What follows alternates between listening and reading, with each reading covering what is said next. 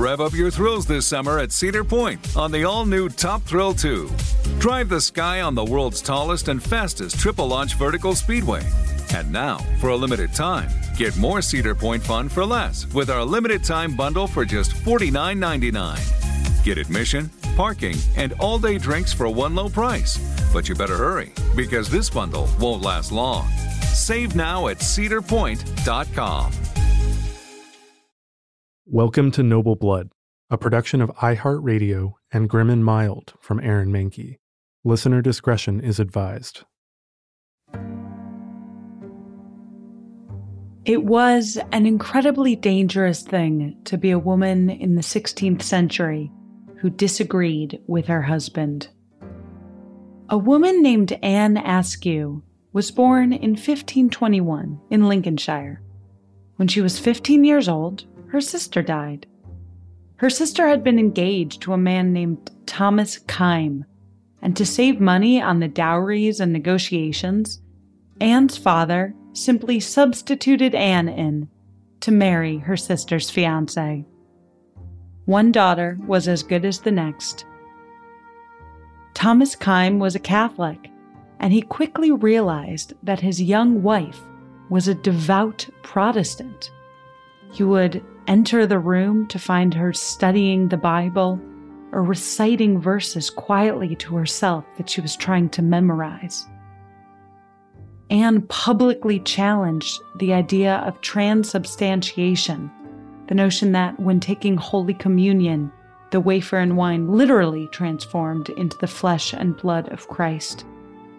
Word got around town. Other women began avoiding Anne in the streets and the shops. Though Thomas Kyme and Anne had 2 young children, he kicked her out of the house for her beliefs. Anne was not put off. Unmoored but not undeterred, she moved to London and, sticking with her maiden name, began to preach. A woman preaching is bad enough. A woman preaching heretical ideas, cause enough for arrest. In 1546, Anne Askew was 25 years old, and she was brought to the Tower of London, where she was tortured on the rack by men who demanded to know what other high-born women shared her beliefs. The torture was brutal and unceasing, lasting months. By the time Anne was finally brought to be burned at the stake, she had to be carried in a chair because she could no longer walk. Anne was burned along with 3 other Protestants. Funnily enough, one of the men executed with her was John Lascelles. That name might sound a little familiar to you if you had listened to my episode about Catherine Howard. John Lascelles had been the one who reported the young queen's licentious past, which led to her beheading.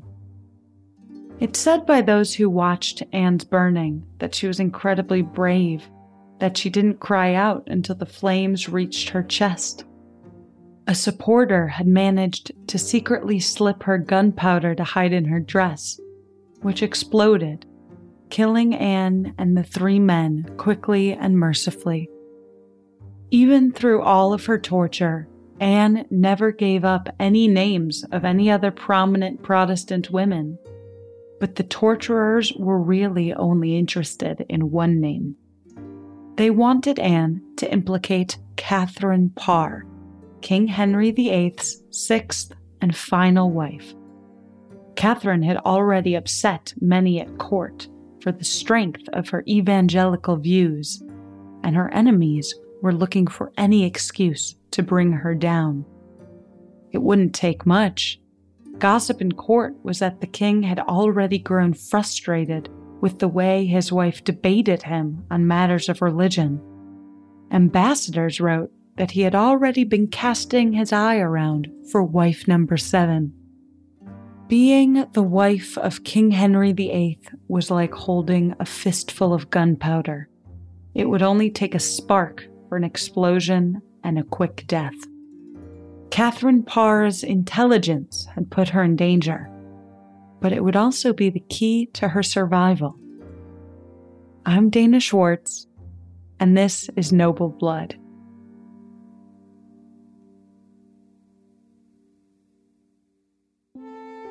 Catherine Parr was 17 when she married a man named Edward Burrow, but the marriage didn't last long.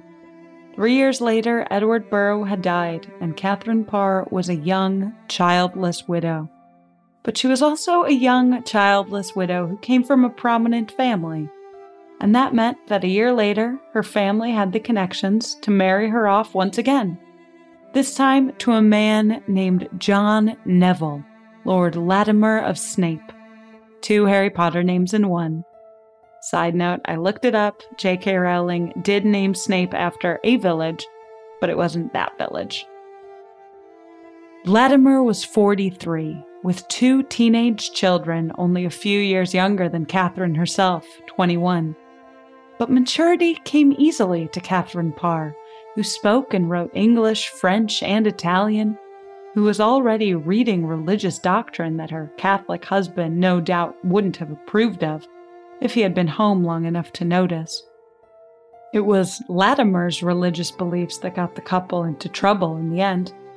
They lived in Yorkshire, and Latimer was roped into helping the Catholic rebels during the Pilgrimage of Grace rebellion in 1536. Though highborn Latimer was never actually charged, and he managed to escape any real consequences with just a slap on the wrist, his reputation deteriorated, and soon after, so did his health.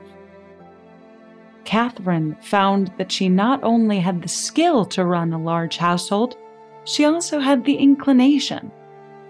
With her husband weakening, the family moved down to Worcester to get out of the troublingly rebellious north, and to be closer to Catherine's family at court, where her brother William and her sister Anne were both members of the royal household.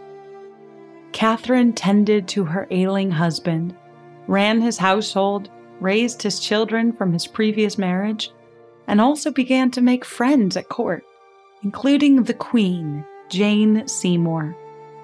"Just stay away from my brother," Jane teased. "Thomas is on the lookout for a rich widow." Thomas Seymour was a few things. He was handsome, definitely. Charming, absolutely. Also socially ambitious.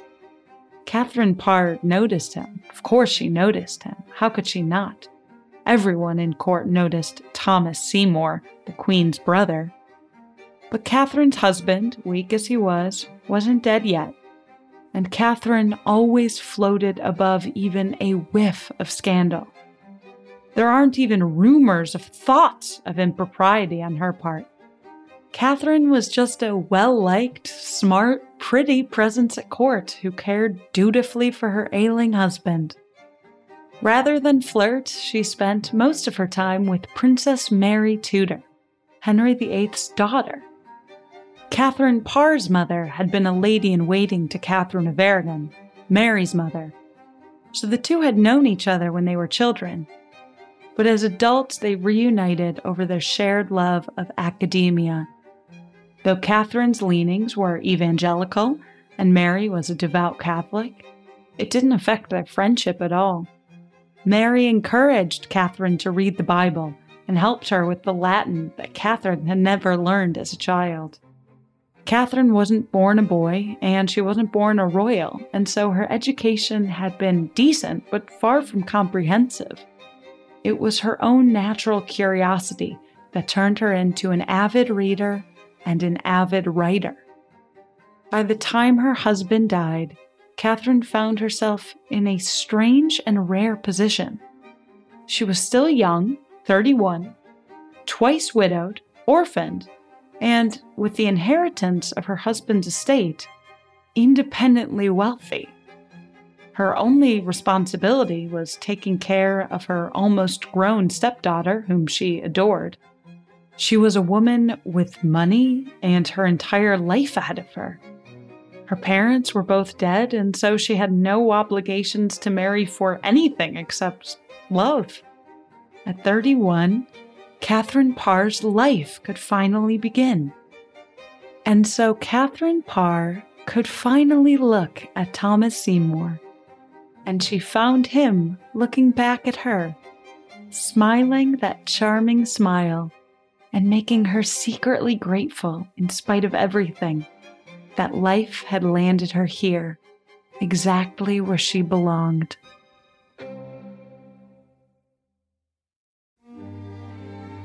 It had been a busy few years at court.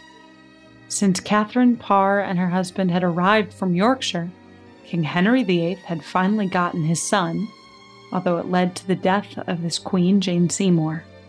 He had sent away for another bride, received Anne of Cleves, and forced a divorce because he didn't find her attractive enough. He married Catherine Howard, was humiliated by her lasciviousness, and had her arrested and beheaded. King Henry VIII was tired.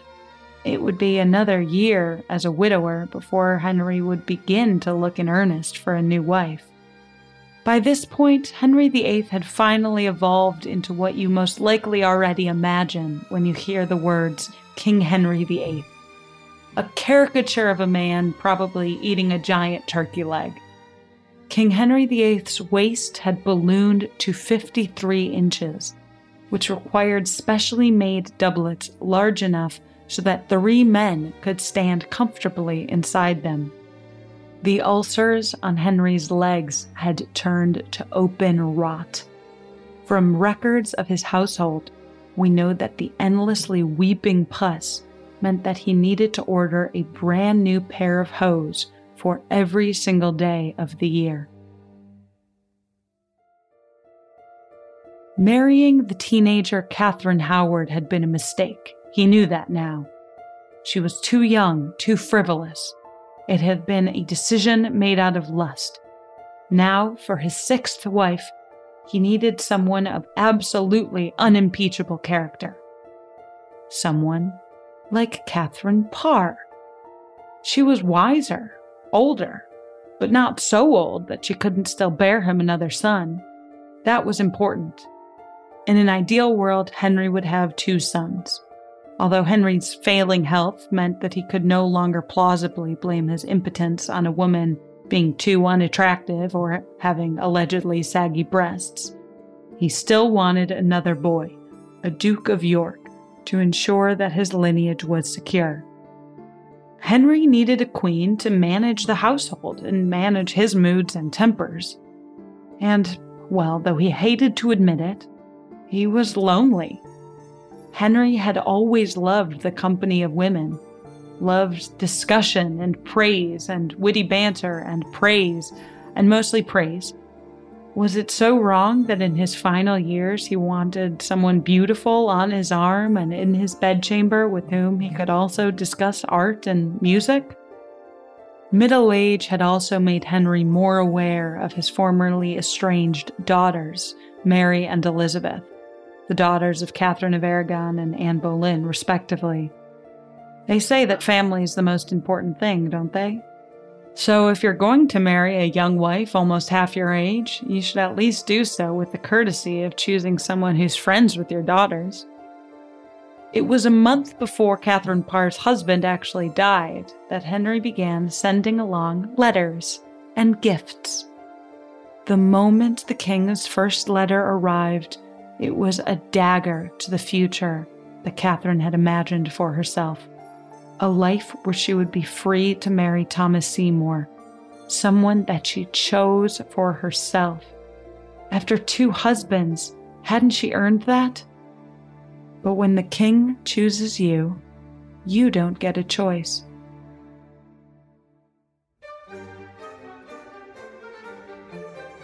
Later, she would write to Thomas Seymour in a letter, "As truly as God is God, my mind was fully bent, the time I was at liberty, to marry you before any man I know." Henry knew that Catherine had been interested in Thomas Seymour, a handsome, athletic man only a few years older than Catherine. He heard the rumors that she loved him, that she wanted to marry him. Henry also didn't care.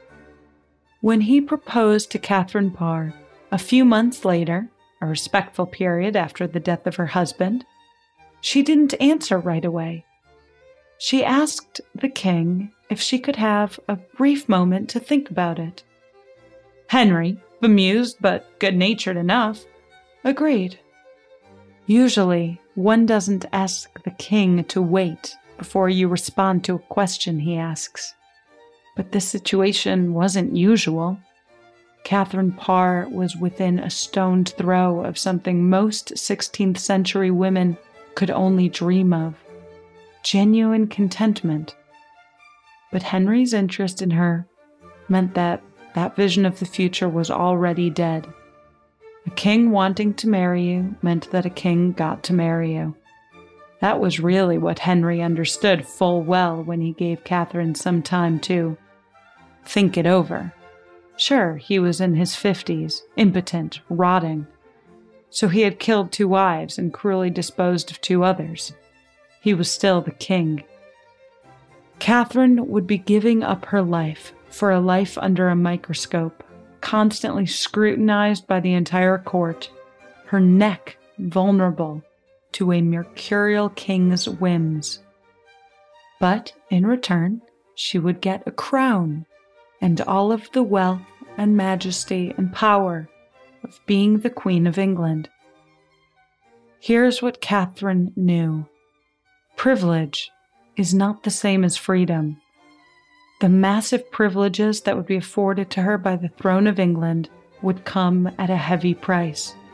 She would lose as much as she would gain. But Henry's will was God's will. It was around this time that Henry decided, for no particular reason, that he would send Thomas Seymour out on a new job, a diplomatic posting in Flanders. Catherine never had any decision to make after all. She and the king were married July 12th, 1543, where Henry VIII said "I do" for the 6th and final time.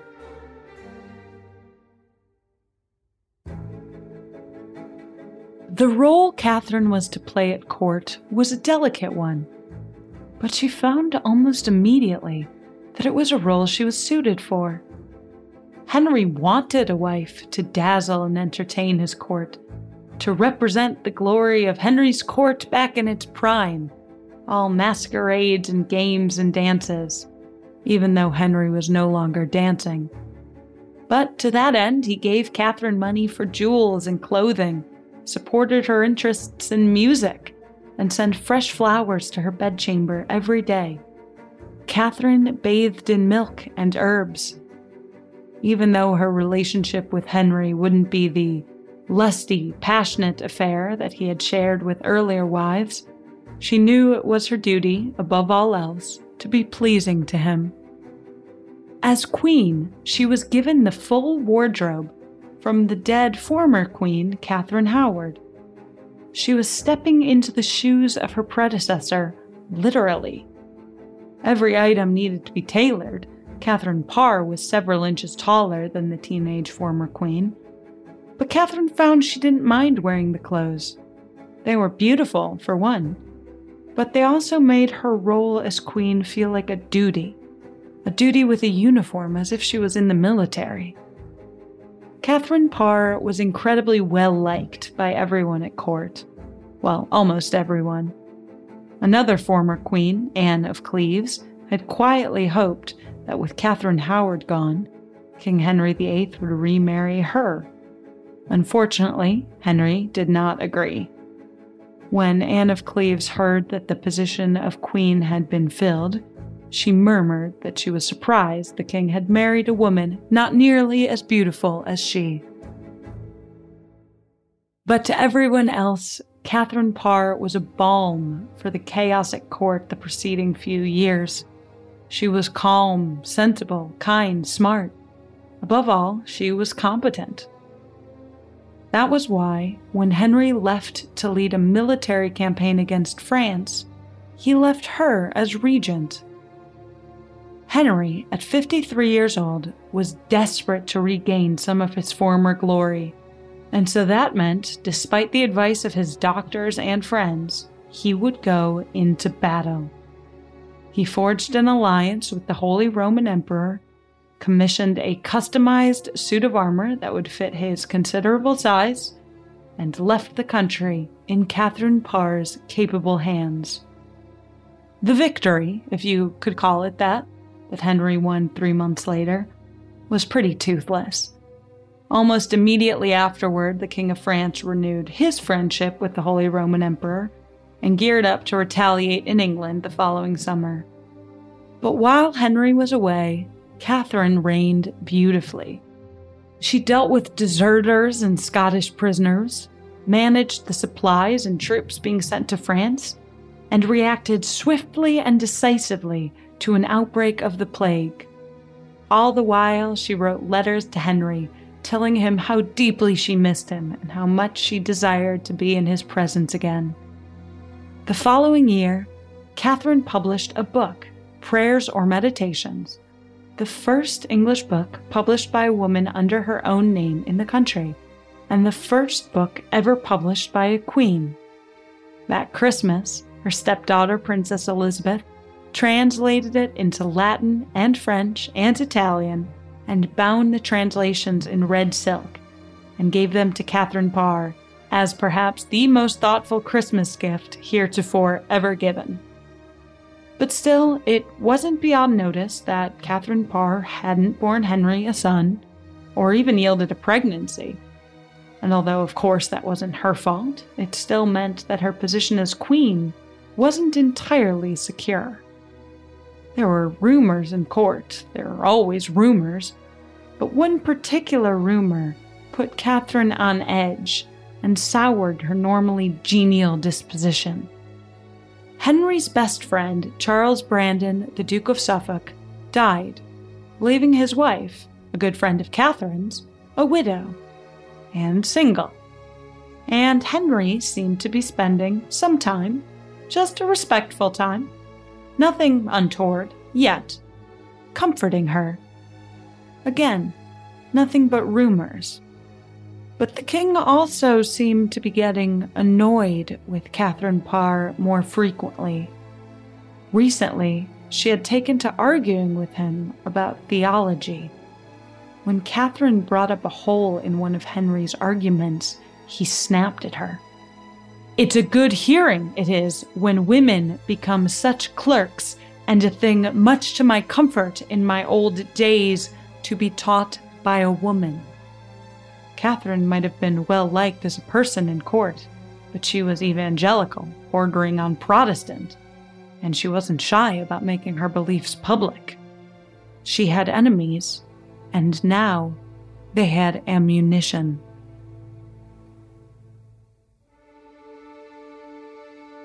In 1546, Anne Askew was tortured for the names of other high-born women who shared her heretical views.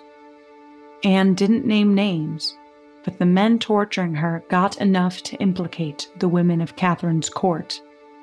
There would be a search for heretical literature in their chambers. Fortunately, word got out ahead of it, so books were stashed and locks were changed and nothing was found. But that didn't mean Catherine wasn't in danger. After all, she existed at the whim of Henry, and Henry hated feeling threatened. After Catherine contradicted Henry in debate, a bishop and one of Henry's ministers, Wriothesley, seized the moment to get Henry to sign a warrant for her arrest, which he did. Whether it was sheer dumb luck or a friend looking out for her, a copy of the warrant was left out in the open, where Catherine could see it. Catherine had the benefit of being the sixth wife, of learning from the women who came before her and their mistakes.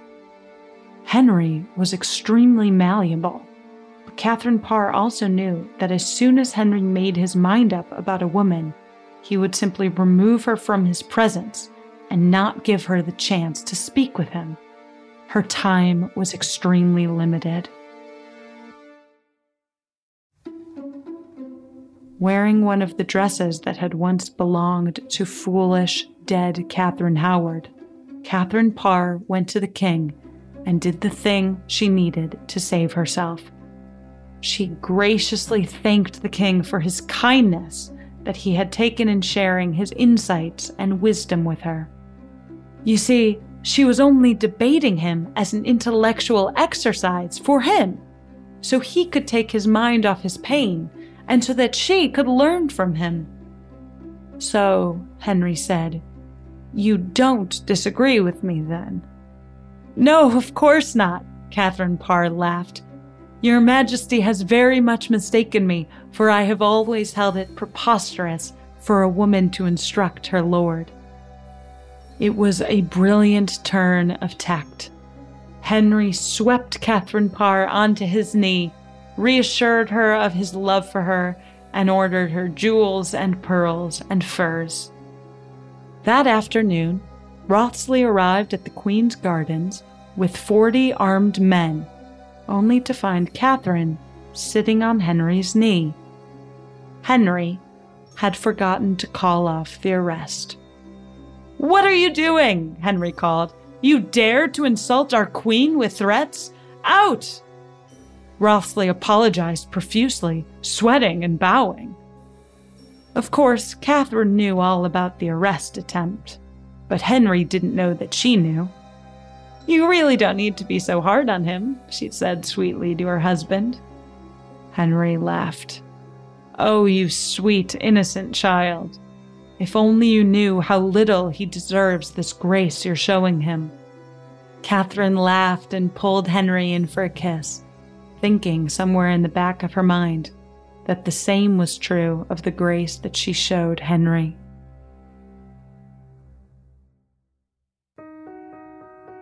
But Catherine wouldn't have too much longer to go as Henry's wife. His health was now fading and fast. Henry was finding it increasingly difficult to walk.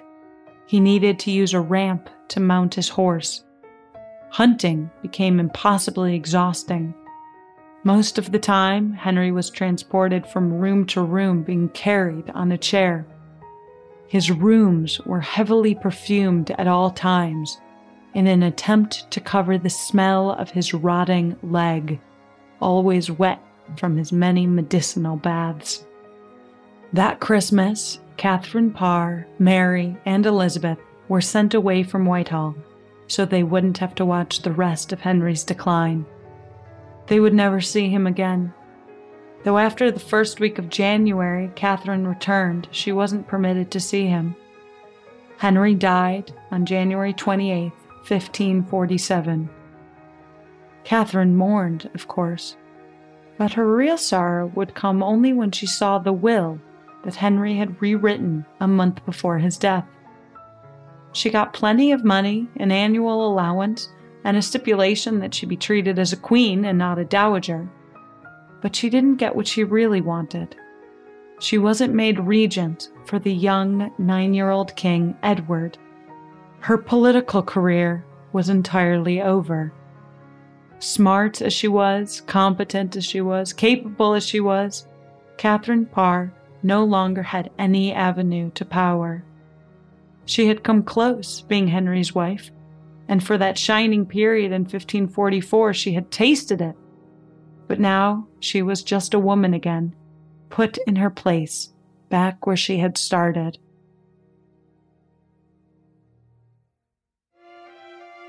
Being back where she had started wasn't all bad. 4 years after she had fallen in love with him, Catherine Parr was finally able to marry Thomas Seymour. It's a bittersweet love story. I like to end it there, without the details that perhaps the marriage had happened a bit too fast and it was unseemly, that she had had to wheedle young King Edward to approve the marriage after it had happened. It's also a sweeter story if we leave out the fact that Thomas Seymour, social climber as he was, had actually tried to court the 13-year-old Princess Elizabeth before marrying Catherine Parr, and that when Elizabeth came to live with her former stepmom and new husband, Thomas, that he would continue molesting her and making sexual overtures, until finally, out of shame and hurt, Catherine Parr had to send young Elizabeth away, never to see her in person again. No, it's a better story if we end it there. The idea that she had lost her love, was dutiful to Henry, and then finally got to marry her love and live out the rest of her life in peace. In a different world, Catherine Parr could have led as regent, or even queen, and we could have seen what she would have accomplished. Instead, hers is a story of a woman who fell in love, but was forced into duty instead, but met it with savvy and grace. She survived not out of luck, but because she made sure that she would.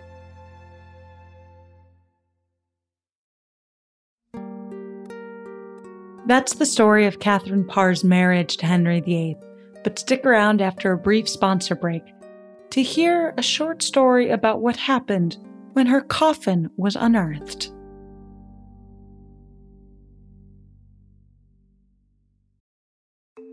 The weather is getting warmer, so it is time to say goodbye to your jackets and heavy sweaters. Hello to shorts and tees. If you are anything like me, you have this urge around this time of year to completely overhaul your wardrobe, but ideally you want to do that without spending a fortune. Luckily, I found Quince. Now I've got a lineup of timeless pieces that keep me looking effortlessly chic year after year. They have these amazing European linen dresses, blouses, and shorts from $30, washable silk tops, timeless 14-karat gold jewelry, and honestly, my new favorite pair of summer sunglasses I got from Quince. Get warm weather ready with Quince. Go to quince.com/noble for free shipping on your order and 365-day returns. That's QUINCE.com/noble to get free shipping and 365-day returns. Quince.com/noble.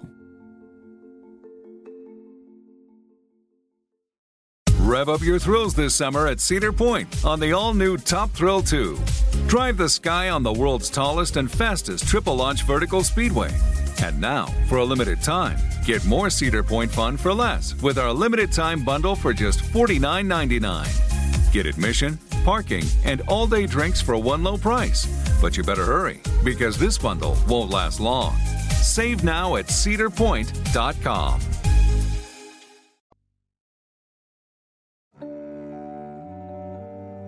Catherine Parr was buried beneath Sudley Chapel, but over the next 2 centuries, the chapel and estate above her fell into ruin. It wasn't until 1782 when the owner of the property and a few visitors were curious enough to force their way down the narrow stone steps and see the crypt that lay beneath. Catherine's lead coffin was exactly as it had been when it was placed there over 230 years prior. Pressed into the lead, the inscription read, K.P. Here lieth Queen Catherine, wife to King Henry VIII, and the wife of Thomas, Lord of Sudley. Curiosity got the better of the visitors, and they pried open the coffin to find the corpse wrapped in waxy linen. They recoiled when they saw what was revealed inside. The coffin had been so airtight that it looked as though Catherine Parr had died only the day before. Her skin was milky white, her hair perfect, her dress still retained color. She might as well have been taking a nap. Horrified, the men shut the lid to the coffin and left, but they had broken the seal and let the air in. By the time Catherine Parr's corpse was excavated again, all that was left was bones. Well, not only bones. An ivy plant had also managed to grow in the coffin, weaving its way up and around the skull. If you looked at it from certain angles, the ivy plant had curled itself over her skull into a crown. Noble Blood is a production of iHeartRadio and Grim and Mild from Aaron Mahnke. The show is written and hosted by Dana Schwartz and produced by Aaron Mahnke, Matt Frederick, Alex Williams, and Trevor Young. Noble Blood is on social media at Noble Blood Tales, and you can learn more about the show over at noblebloodtales.com. For more podcasts from iHeartRadio, visit the iHeartRadio app, Apple Podcasts, or wherever you listen to your favorite shows.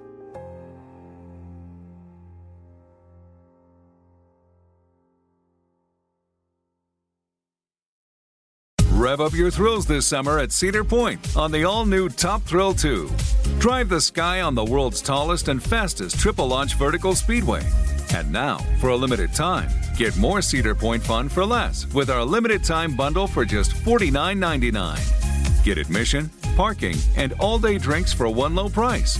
But you better hurry, because this bundle won't last long. Save now at cedarpoint.com.